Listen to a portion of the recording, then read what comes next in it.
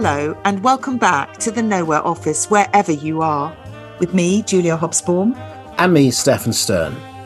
This is the podcast which looks at the world of work as it is, as it could be, should be, might be, with some of the leading thinkers and doers of the day.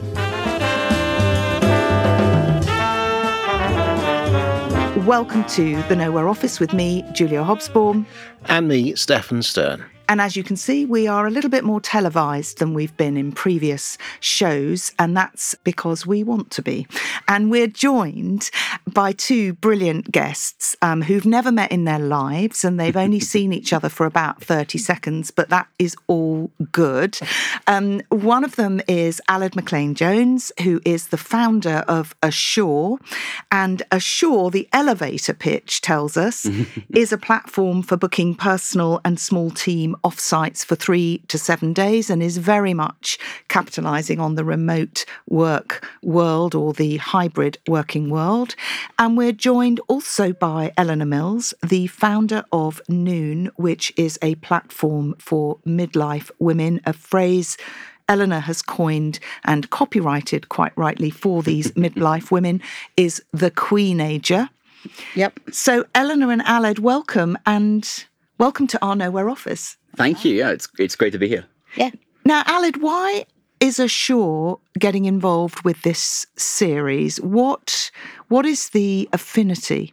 So a little bit about us. So basically, we're a platform that lets people and teams and stay in homes that are designed for work. So these are homes that are these perfect creative spaces with workspaces, perfect internet. And the idea is that you can step away from the everyday for a couple of days and go and focus and do, your best work. And is the implication that the office as a permanent 9 to 5 is definitely over? I mean, that's the premise of the Nowhere office, is that it's not no office. It's not advocating an anti-office stance, but it's recognising that people are working differently. Is that the deal? Yeah, totally. I think we're sort of, in a way, agnostic about where things end up. But I think what we do feel is that, and we see with our users, is that, they want a variety of kind of locations to suit basically their different ways of working. So I think most people don't really want a one-size-fits-all anymore, and hence why they come to us. You came out of government to start this, didn't you? So is that a sign of the times as well? Yeah, it's true. I've had a sort of slightly sort of trolley-like career where I started as a lawyer for 5 years, and I went into government. I was a special advisor in the Treasury. And now I'm basically, and then I decided to, we had our first baby and I decided to sort of start a company. Aled, are you the kind of founder who began the business to suit them, or because you spotted a gap in the market? Yeah, I think it was definitely something, me solving a problem that I had myself. So obviously being a lawyer and a special advisor, those were jobs that were always on, to put it mildly. In government before you became a founder. Exactly, yeah. So, and I would always like traveling around the UK. We'd always loved exploring different places, me and my wife. And I also, liked having my cake and eating it. So I spent a lot of time tethering off, 4G, working on the side of beds, and thought, there might be something in this, and sort of started it out. And suddenly other people felt the same way. And now it's then brought on two absolutely brilliant co-founders on board who are both much better at me than a lot of things. So, and that's kind of where we've ended up. Eleanor, what was the gap or the need for the midlife women were looking for that you've identified and that you're trying to fill and trying to work towards? Well, after 25 years in the mainstream media, I was editorial director of the Sunday Times, chair of Women in Journalism. I could just see that older women are not really seen by the male lens of the mainstream. And I had a whole series of articles which had actually performed very well in the Sunday Times magazine, which I edited, which were directed at queenagers before I coined the term. And they performed very well, but getting that kind of content past several layers of senior male management was pretty tricky. I think there's still a general view in the mainstream media that women are there to, as my old picture editor used to call it, brighten up a page, and that once they weren't so bright, maybe they didn't deserve a place on the page anymore. And so I could see that there also is a huge generation of pioneering women in midlife. We're the first generation to have worked really all the way through, reaching quite powerful positions. So my community is very much a community of professional women aged 45 to 65, really, maybe older. There is no upper limit on being a queenager. And a lot of their concerns and the kinds of articles that we run on Noon, on everything from sex to changing career to starting a new chapter at this point, were just not being covered in the mainstream. Exactly. You've had to do this for yourself because the business as usual was just not working for you. Well, I could just see there was a huge gap in the market. I mean, everyone needs a niche. I'd been a very kind of generalised editor for a long time, and I created a lot of very successful publishing franchises in my old job. And so I decided I was going to do this one for myself. And it's been fascinating changing that narrative around what the later stages of women's lives look like. I'm fascinated by the generational shift going on in that both of you seem to be capitalising in creating and innovating new kinds of models to both do work and switch off. That in itself is interesting, but to do so from a different generational perspective. We're queenagers, you and me. I like to say I'm only 59. Alid, you're definitely younger than only 59. Can you share with the group how old you actually are? I'm 30. Right, so you're a millennial? You're a millennial? I'm like a sort of Gen Z like cusp. late millennial, I think. Yeah. I definitely don't understand. My wife's brothers are like 3 or 4 years younger than me, and I just don't understand them at all. So I definitely feel like a millennial. I think I want that badge. But you were catering in your mind for a new era of workers who are going to be dominated by your generation and younger, who want to be on the move and don't want to be tethered in the same way that... Yeah, Eleanor, you want to come in there? I don't think it's just a youth thing. I set up my company actually during the pandemic, and we have never had an office. We're all nowhere officers. I can work anywhere. And actually, what we see for queenagers is that flexibility is 16 times more important than status. So they don't want the old corner office. They want the nowhere office. They want to be able to fit their work around all the other things that they've got going in their lives. But they want to gather together because, again, the nowhere office isn't about no gathering place. It's about taking out the pointless presenteeism of it. And that's where Ashore comes in, isn't it? No, totally, yeah. And I think I just totally agree with the fact that this isn't kind of a single generation or something like that. It feels like a much broader kind of across the board board shift. I think a lot about, we think a lot about, for example, like Hilton hotels in the 1950s and the way you had a new kind of generation of like work coming there via, white collar workers, the kind of Don Drapers of the world, right? And it feels like you just do get these moments where the way people want to relate to their work shifts. And it's not one where you have, the people in their 20s or their teenagers are doing it. It's kind of like something that we see across the board. And Alid, how do your clients use these spaces? Do they tell you how they use them? Do you watch them, or what happens? Yeah, sure. It was a really interesting thing because I think I started it and I was quite agnostic about would people be using it to kind of, go away and then maybe do a little bit of work. But what we found is people, when they're going away, really are focusing on their most needle-moving work, and they're incredibly productive and creative to the sort of extent we have to say sometimes, why don't you, like take a break, almost like, book a day off, basically, because, when you're away, isn't it, often work doesn't feel like work. And I think I always think about, in Shoe Dog, the opening of Phil Knight's book, he talks about the reason why he started Nike was the idea to kind of make work play. And I think for lots of people, that aim of kind of, being able to kind of relate differently to their work and the way it relates to them is something very powerful that they kind of want to be able to unlock, and they use our places to unlock it. Eleanor, the whole relationship between time off and time on is really coming to the fore, isn't it? And I mean, the desire to just not go into work if you have no freedom is playing large. There's over 600,000 people in the queenager age demographic across both genders. What's going on there? Why are we craving so much space?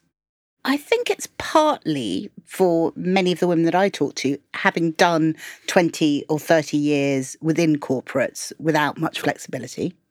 Yeah, good point. And Yeah. I think that 3 decades of that, every day that I go up and I swim in the pond at 12 o'clock, or I have a meeting with someone where I walk across the heath, that is a joy, not being on somebody else's time, not being on somebody else's dollar, choosing when and where I'll work in the way that best works for me.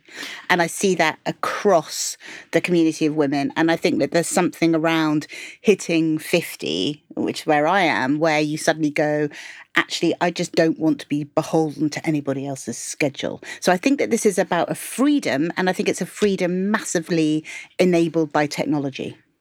That's fine, but I'd like Stefan to come in on the but, which is the pushback one always gets when having these conversations, which is, well, it's all right for you office workers, you middle class, professional classes. And those of us that watch the data pretty closely can see this trend is moving really to the factory floor.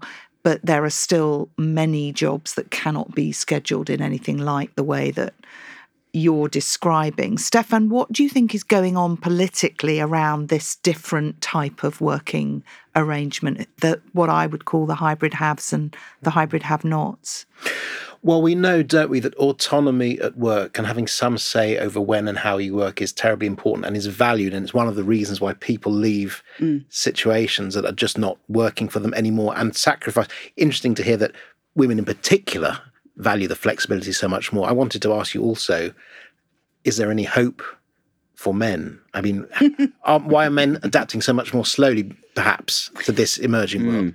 Well, there's a lot of really interesting research about this cohort, my kind of queenager demographic, not just the women, but that the women are the ones who lead the way. Saga have done a lot of research on this, that the women are the pathfinders. So it's often the women who are breaking through those new barriers.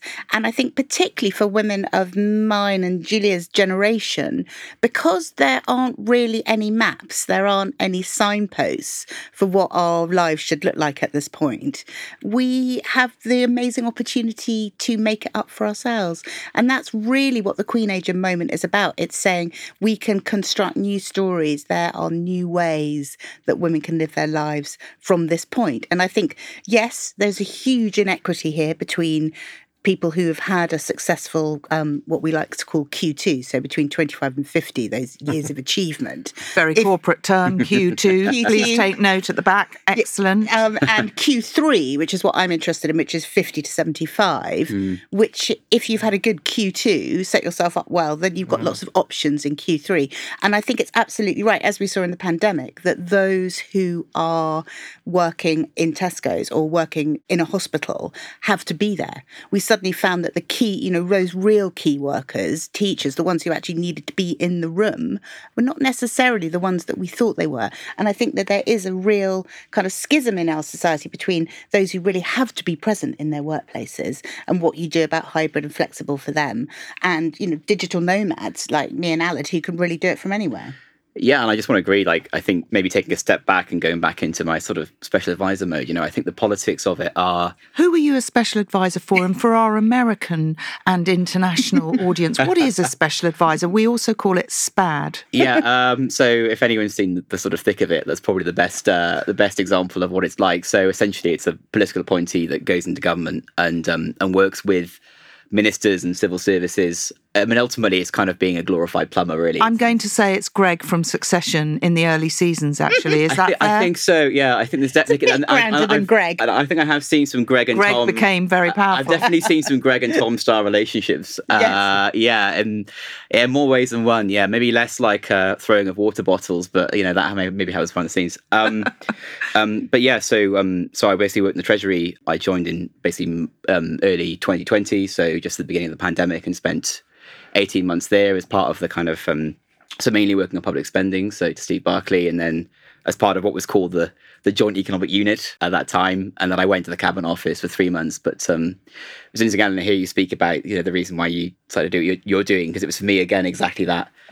It's a grueling job and your time's not your own. And I think at some point, one of the big attractions for me with starting Ashore and doing my own thing was that, you are in a position where your time is your own a little bit more. I just want to also emphasise again that this movement away from fixed skyscrapers, as you like, and the commute has been less visible on the factory floor, but no less in practice. IKEA was developing very cutting-edge smartphone-assisted scheduling. I talked to Christy Hoffman, the head of one of the biggest trade unions for professional workers in America, and she pointed out that actually the concept of a sort of 2 days back to the office and the rest of the time free to be nomadic is pointless for people that might prefer to work on long, extended sprint shifts. So this argument about how we can work productively and have time for ourselves and therefore everybody benefits is much more widespread than the narrative, which is sort of polarising it and saying it's hybrid haves and have-nots. And I guess the question I want to ask all of us is, it's not going to change, is it? It's not going to go back to what it was before, and why not? Aled, what do you think about that? Yeah, I agree. I think it's interesting when you look at a lot of the changes that occurred during the kind of, as a result of the pandemic, you see a lot of reversion to the mean. But, it feels like, number one, this is sort of sticking about. And number two, it's always interesting, I think, that, the conversation just takes longer to catch up from where people are. Every couple of months you get some kind of, okay, this time I really mean it. And it never it never happens, and I think it's just for... Meaning as in return to office policy. Yeah, like the idea of, I remember in the early days, kind of, when I was sort of first noodling around the idea of Ashore, you'd have a conversation with this is cool, but well, when this all dies down, we're going to be back to 5 days, 5 days a week. And I think that, the genie is out of the bottle. And, no matter what happens with the labour market, the trends and so on and so forth, I think, that expectation is something that's very powerful. I think my daughter's 18 months old, and I do kind of think that she'll probably look at the kind of 5 day a week, in the same setting for however many weeks a year as something that was, that's just slightly strange. I'm certainly finding with my many children who are all millennials or Gen Zs with a little alpha grandson, Generation Alpha, is that they're either doing work that is effectively digital nomad. One of them works in television, the other one is a paleoarchaeologist, right? He, his workplace is the middle of the desert somewhere. He's got an ology. That's also so proud. Proud mother, British reference again, international. It's a long. It's a joke. An ology, proud mother. But the other group, at least one of my kids works quite happily being a filmmaker by night and working in flexible shift work in coffee shops and bars by day. So it's almost as if the professional life is being rejected, the career path is being rejected, and I wondered what any of you think about that? I think it's to do with the 100-Year Life. I love that book, brilliant book, The 100-Year Life. And that says that in a life where we live for that long, the old model of get educated, work for the same place forever, retire, go to the golf course, die, that just doesn't work anymore. And so that what we're seeing, particularly in the end of Q1, so up to 25 and then between 25 and 50, is that young people can take much longer to build networks, travel around the world, learn languages, kind of skill themselves up with the kind of networks and connections and richness which will then drive their career at the next point. And therefore they may do that more corporate thing, but maybe they'll do it a bit later on. Well, the chairman and chief executive officer of Mercer, the large multi-billion HR business, I interviewed her for Bloomberg actually recently, and she said exactly the same to me, that it's almost as if the urgency has gone. But I wonder whether that's partly because it's colliding with a sort of nihilism that, I'm never going to get enough to have a good pension, and the pandemic has made me seize the day. Aled, you're nodding. Do you know what I mean? That, yes, you're going to live for longer and so you can take your time, but also there's a little bit of negative, I don't believe this career that's being dangled as a carrot. Yeah, it's odd, isn't it? Just reflecting on my own life, I always felt that there was kind of a conveyor, right? So I kind of, grew up in mid Wales, first in my family to go to university, and you always felt like, okay, here's this step, and then there's this step, and then I go and do law, and then I go and become a lawyer, and then I train to become, and then and I think that it's very strong, that urge kind of to sort of stay on that conveyor, and I think I've definitely found it like just fascinating seeing people particularly emerge in their like over the course of their 20s, which actually I think is a really, lots of people talk about their teens as a formative period, but actually if I think about my friends and people I know, the changes they've undergone from 20 to 30 is absolutely massive. Q1, I love that. Q1, so Q1 is your 20. Give us the Qs, Eleanor. So Q1, 0 to 25. Right. So that's the kind of grow that's getting going. Babies. Well, into adult babies, real babies exactly, and adult babies. Q2, 25 to 50, the age of achievement. Q3, becoming. And I think they call Q4 harvesting. But I think that there's something interesting here about all those stages being kind of thrown up in the air. And I also hope that the work that I'm doing on Queenagers is giving younger women and younger people a sense that there is more runway. I find I've been going and talking a lot to younger women, and this idea that you don't have to pack it all into your 30s, having all your kids, getting your career, sorting it all out, that there is time. I wrote a column recently called Slow Down Ladies, There's Time. Because if we can power up and we can be powerful Queenagers in our 50 to kind of 75, you're a brilliant example of that, then we don't have to pack it all in Q2. And I think that extension or that rethinking of life stages is really crucial to this. But the question is really, are employers, particularly large ones, really sufficiently attuned to this and switched on to it? Are they imaginative enough to this? Are they going to have to abandon traditional graduate recruitment, not be offended if the milk round at the graduate fair hardly anyone turns up because they're all off doing far more interesting things than putting on their first M&S suit or whatever it is? I think employers have got an enormous amount of work to do on themselves in terms of what's sometimes called the employee value proposition, but what they are as a place to be.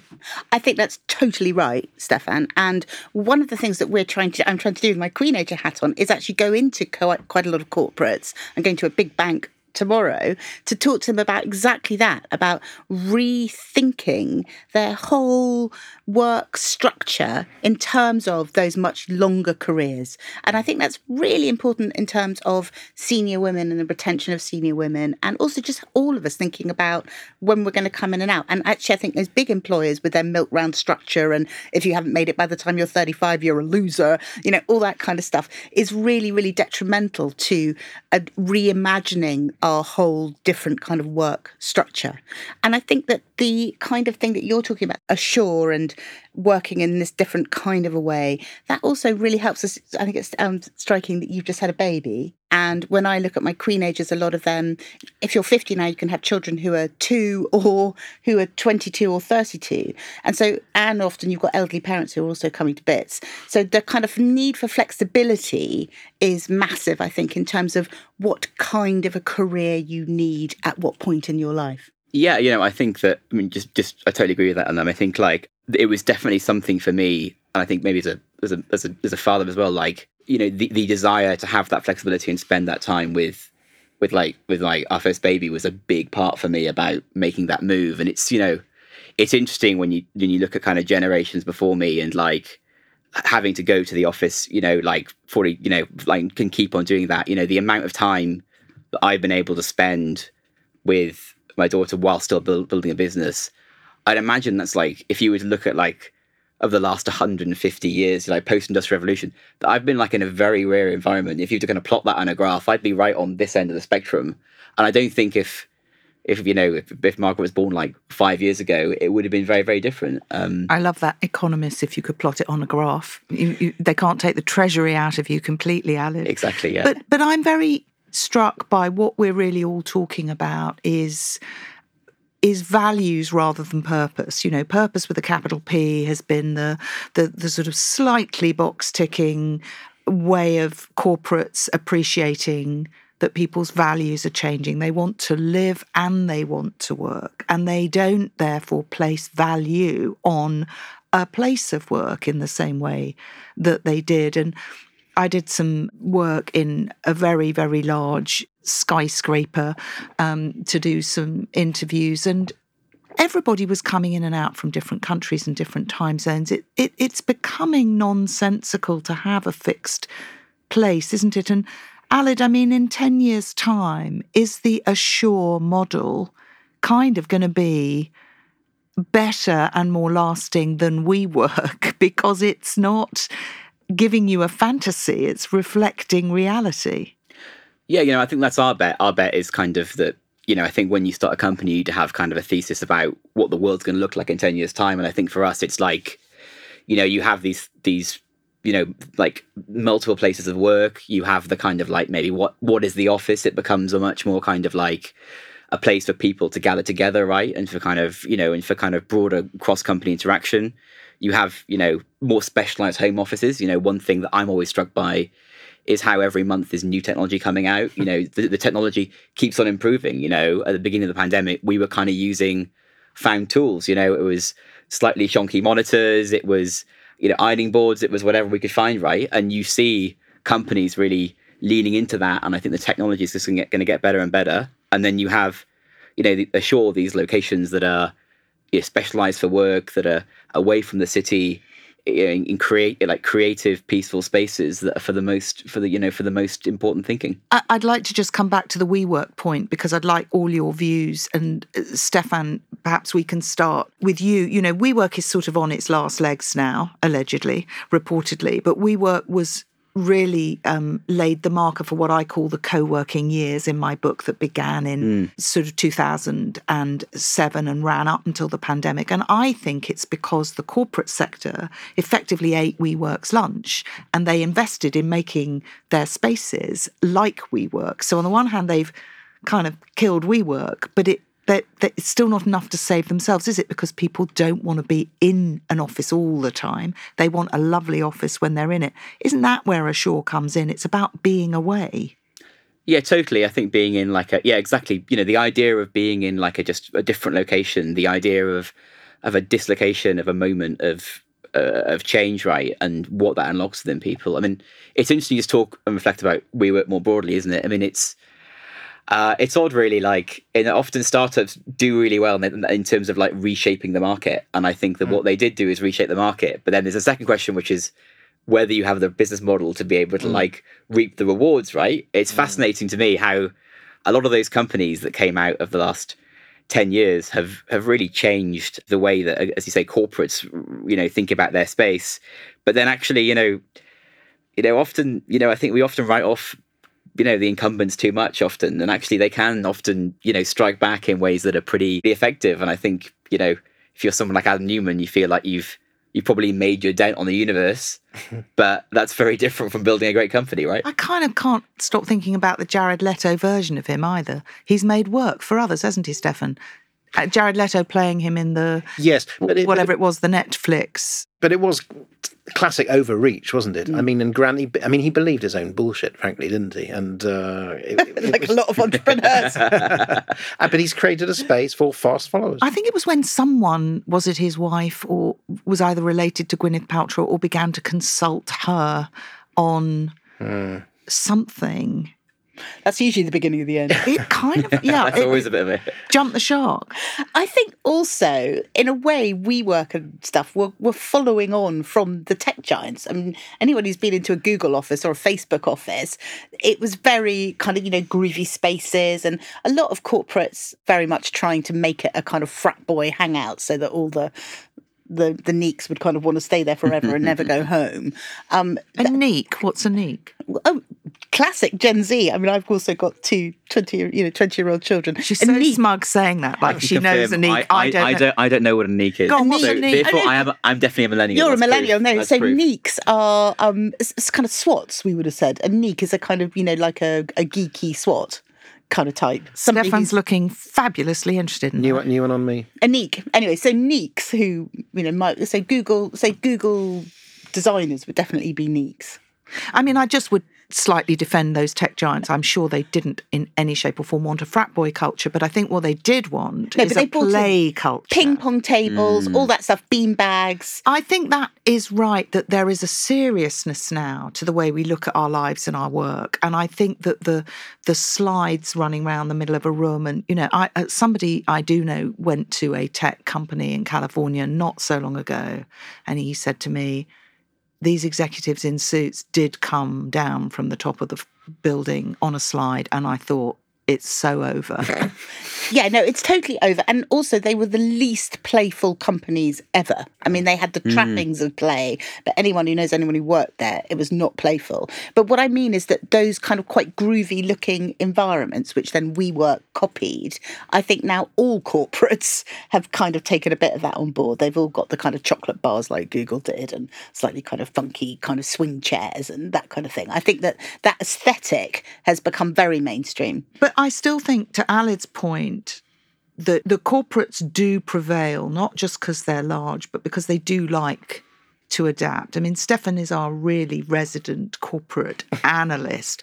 What is your sense of the corporates? They've gone with the turbulence, haven't they? Their offices are under threat and their workforces are rebelling and da-da-da. But where are the corporates? Where will they be 10 years from now, do you think? 10 years is hard to say. The immediate challenge is a sort of bumpy, downturning economy and traditional questions about headcount and being the right size. And I think that is the first crisis for them to get through. And if they can't get people to return to office, there are going to be some quite tough decisions about this. So we might see some very old-fashioned management choices in the next 6 to 12 months. And then they'll react to that as the pendulum always swings back, and something a bit more humane might come through after that. But I think the next year is going to be quite difficult. Well, one more point from you, Eleanor, and then we'll wrap with our now traditional in this series look at not what you do when you work, but what you do when you don't work. But Eleanor, final point on this subject of discussion. I don't even know what the subject of discussion is today, apart from work at its broadest. It's very free. I love it, yeah. It's very, it's spitballing, they say in Succession, to go back to Greg and Tom. We're spitballing. Well, to go back to Greg and Tom and that whole kind of media landscape, I think that there is something very dinosaur-like and very appealing to a certain kind of command and control male manager about having everybody where they can see them. So I won't name any names in terms of the media company I'm talking about, but I have it on very good authority. There are quite a few editors who want everybody there, that there's no point in having worked for all those years for your corner office and your secretary outside if you can't walk around and command the troops. And of course, everyone knows on Zoom, everyone's the same. There's no bigger tile for the boss on Zoom. So I do think it's something about status, and particularly that kind of old corporate male kind of status where everyone can see you, and people who work quite hard in those organisations to get to the top of the hierarchy don't want to lose it. But male because they had the power, because of course when women came into positions of power, they kept the same culture. It's only now that we're beginning to see a slightly different female-led culture, isn't it? I don't think necessarily. You think women are basically better than men, Eleanor? Come on. No, I don't think they're better than men, but I think that they want different things. So I was given a very big corporate job when I was quite young, and I was given a corporate office and told to sit 2 floors away from my team next to the big editor. And I said, but I don't want to sit down here. I want to sit with my team upstairs because then I can see what they're all doing. And they were like, no, but this is a very special bit of corporate real estate, next to the editor. And I was just like, I don't want those kind of status. I don't want the car waiting to take me for lunch. I don't need any of that. I just want to do a good job. And my idea of that is different from the men who came in before me. So I'm not saying that they're better, but I think that women want different things. I wanted to work more intensely with my team and get out of there so I could go home and put my kids to bed. I didn't want to faff about, grandly swanning out to lunch. Yeah, I mean, just to agree on something on that, I mean, it's something that I thought about a lot, which is... So when I was in the Treasury, right, I mean, generally civil service is quite like a hierarchical organisation, right? And, for example, like when you have a meeting, you'll have like the Prime Minister or whatever, or the ministers sitting around the table, and then you have like concentric circles, people kind of going out. And it was fascinating, that shift from Zoom and watching it in real time when it was using Teams, right, in the Treasury, how, the fact that you could have just somebody who is quite junior just pop up basically, who would normally know the most, right? Because, they would be the person who is closest to the truth. They're the person that's spending all the time on it. And it was fascinating when we did like negotiations with departments and stuff. yeah, how it wasn't just basically often like kind of a minister to minister discussion. Actually, often if there was, we're scrambling for this figure or this information, then you could have someone just pop up, who knew the most. Yeah, exactly. Yeah. And just pop up and just, and actually I think how much, I imagine it probably improved decision making quite a bit. Fascinating. Well, we said that we would end on what you do when you're not working, because we want you to bring your whole self, your best whole self, to the Nowhere office. So, Aled, I think you're probably doing quite a lot of childcare when you're not working, but what do you do when you're not working? It's mainly, I do mainly childcare, basically. So I sort of spend a lot of time at the moment. So what are Margaret's leisure activities? Well, she's got a very packed social calendar, It's much more than us, She's got like best friends and stuff. It's always weird when you're in the park and you can tell that she notices a child, but you have no idea who the kind of parents are. You're like, okay, this is a bit awkward. But yeah, mainly at the moment, actually, going maybe one last Succession call out. She does a lot of running around, right? So I feel a bit like Stuart, the kind of bodyguard following Logan Roy around in his walks in Central Park as she kind of imperiously strolls towards the next pigeon. What David Mamet memorably called the guy behind the guy. Yeah, I'm definitely the power behind the throne. I am the guy behind the toddler, yeah. Eleanor, we know you write about it a lot, that you go hiking and you swim in ponds. And I know you're writing fervently a book at the moment. So do you have much leisure time? I have to say I've spent the whole of this summer kind of chained to my laptop because I've got to write 100,000 words by the end of September. So I'm really been under the cosh. But when that stops, I have swum every day, actually. It's what's kept me sane. But then I'm going to do a week's completely silent retreat, meditation and yoga on a river in France where I can go and swim. Beautiful. Yeah. And what do? I've just dropped my last daughter at university yesterday. So I've got a very empty nest, very quiet house. It feels quite kind of luxurious. Stefan, I don't think I've ever asked you what do you do for leisure, because you and I work together and we have such fun. It's like play, no slides, but play. What do you do? Probably eat too much. Foodie. I enjoy that. You're a foodie. Well, my work-life balance is probably not as good as I preach at the moment, because there's a lot of work going on. But I too have a little person, a grandson, and getting ready and clearing up from the tornado of a 2-year-old is well, it's playful, but it's also hard work. So thank you so much for joining us. We've had, I think, a very good discussion. Stefan, what's your takeaway other than the fact that you now know the word neat? Neek. See, I can't even say that. And neat is non-employment educational training. Yeah, I was going to say. Yeah, we're not talking about those. I'm pretty sure I saw that in a spreadsheet somewhere. I used to write about them a lot in my policy days. Give us your takeaway, Stefan. I think it's all emerging and it's shifting, which is a safe thing to say, but I think it's true. And I think the advantage will go to those who just can adapt and emerge a bit quicker and show some imagination and some generosity and some trust in people. If you've hired them and you think they're good, then you've got to trust them to deliver and let them find the way of delivering for you. And my takeaway is the intergenerational point. And you know, the fact is we do have different generations around this table articulating multi-generational stakeholder concerns, but also very generationally specific life stage concerns. And that is what interests me. I would like to say, and I'm now looking at the camera because we are whiz-bang full TV in this series, you've been watching and listening to The Nowhere Office with me, Julia Hobsbawm. And me, Stefan Stern. And I'd really like to thank our wonderful guests, Aled McLean-Jones of Ashore, which is also partners of this show, this series, and Eleanor Mills of the great Eleanor Mills of Noon. I'd also like to thank off camera Tom, who is our audio and video engineer, and Kevin, who will be editing this all. You can follow us on X. I still want to call it Twitter, but that's because I'm an old school boss. You can follow us at Nowhere Office and on LinkedIn and YouTube at The Nowhere Office. This is a fully connected production. Thank you so much for being with us. And thank you to all of you today. Thank you. Thank you. Cheerio. Bye now.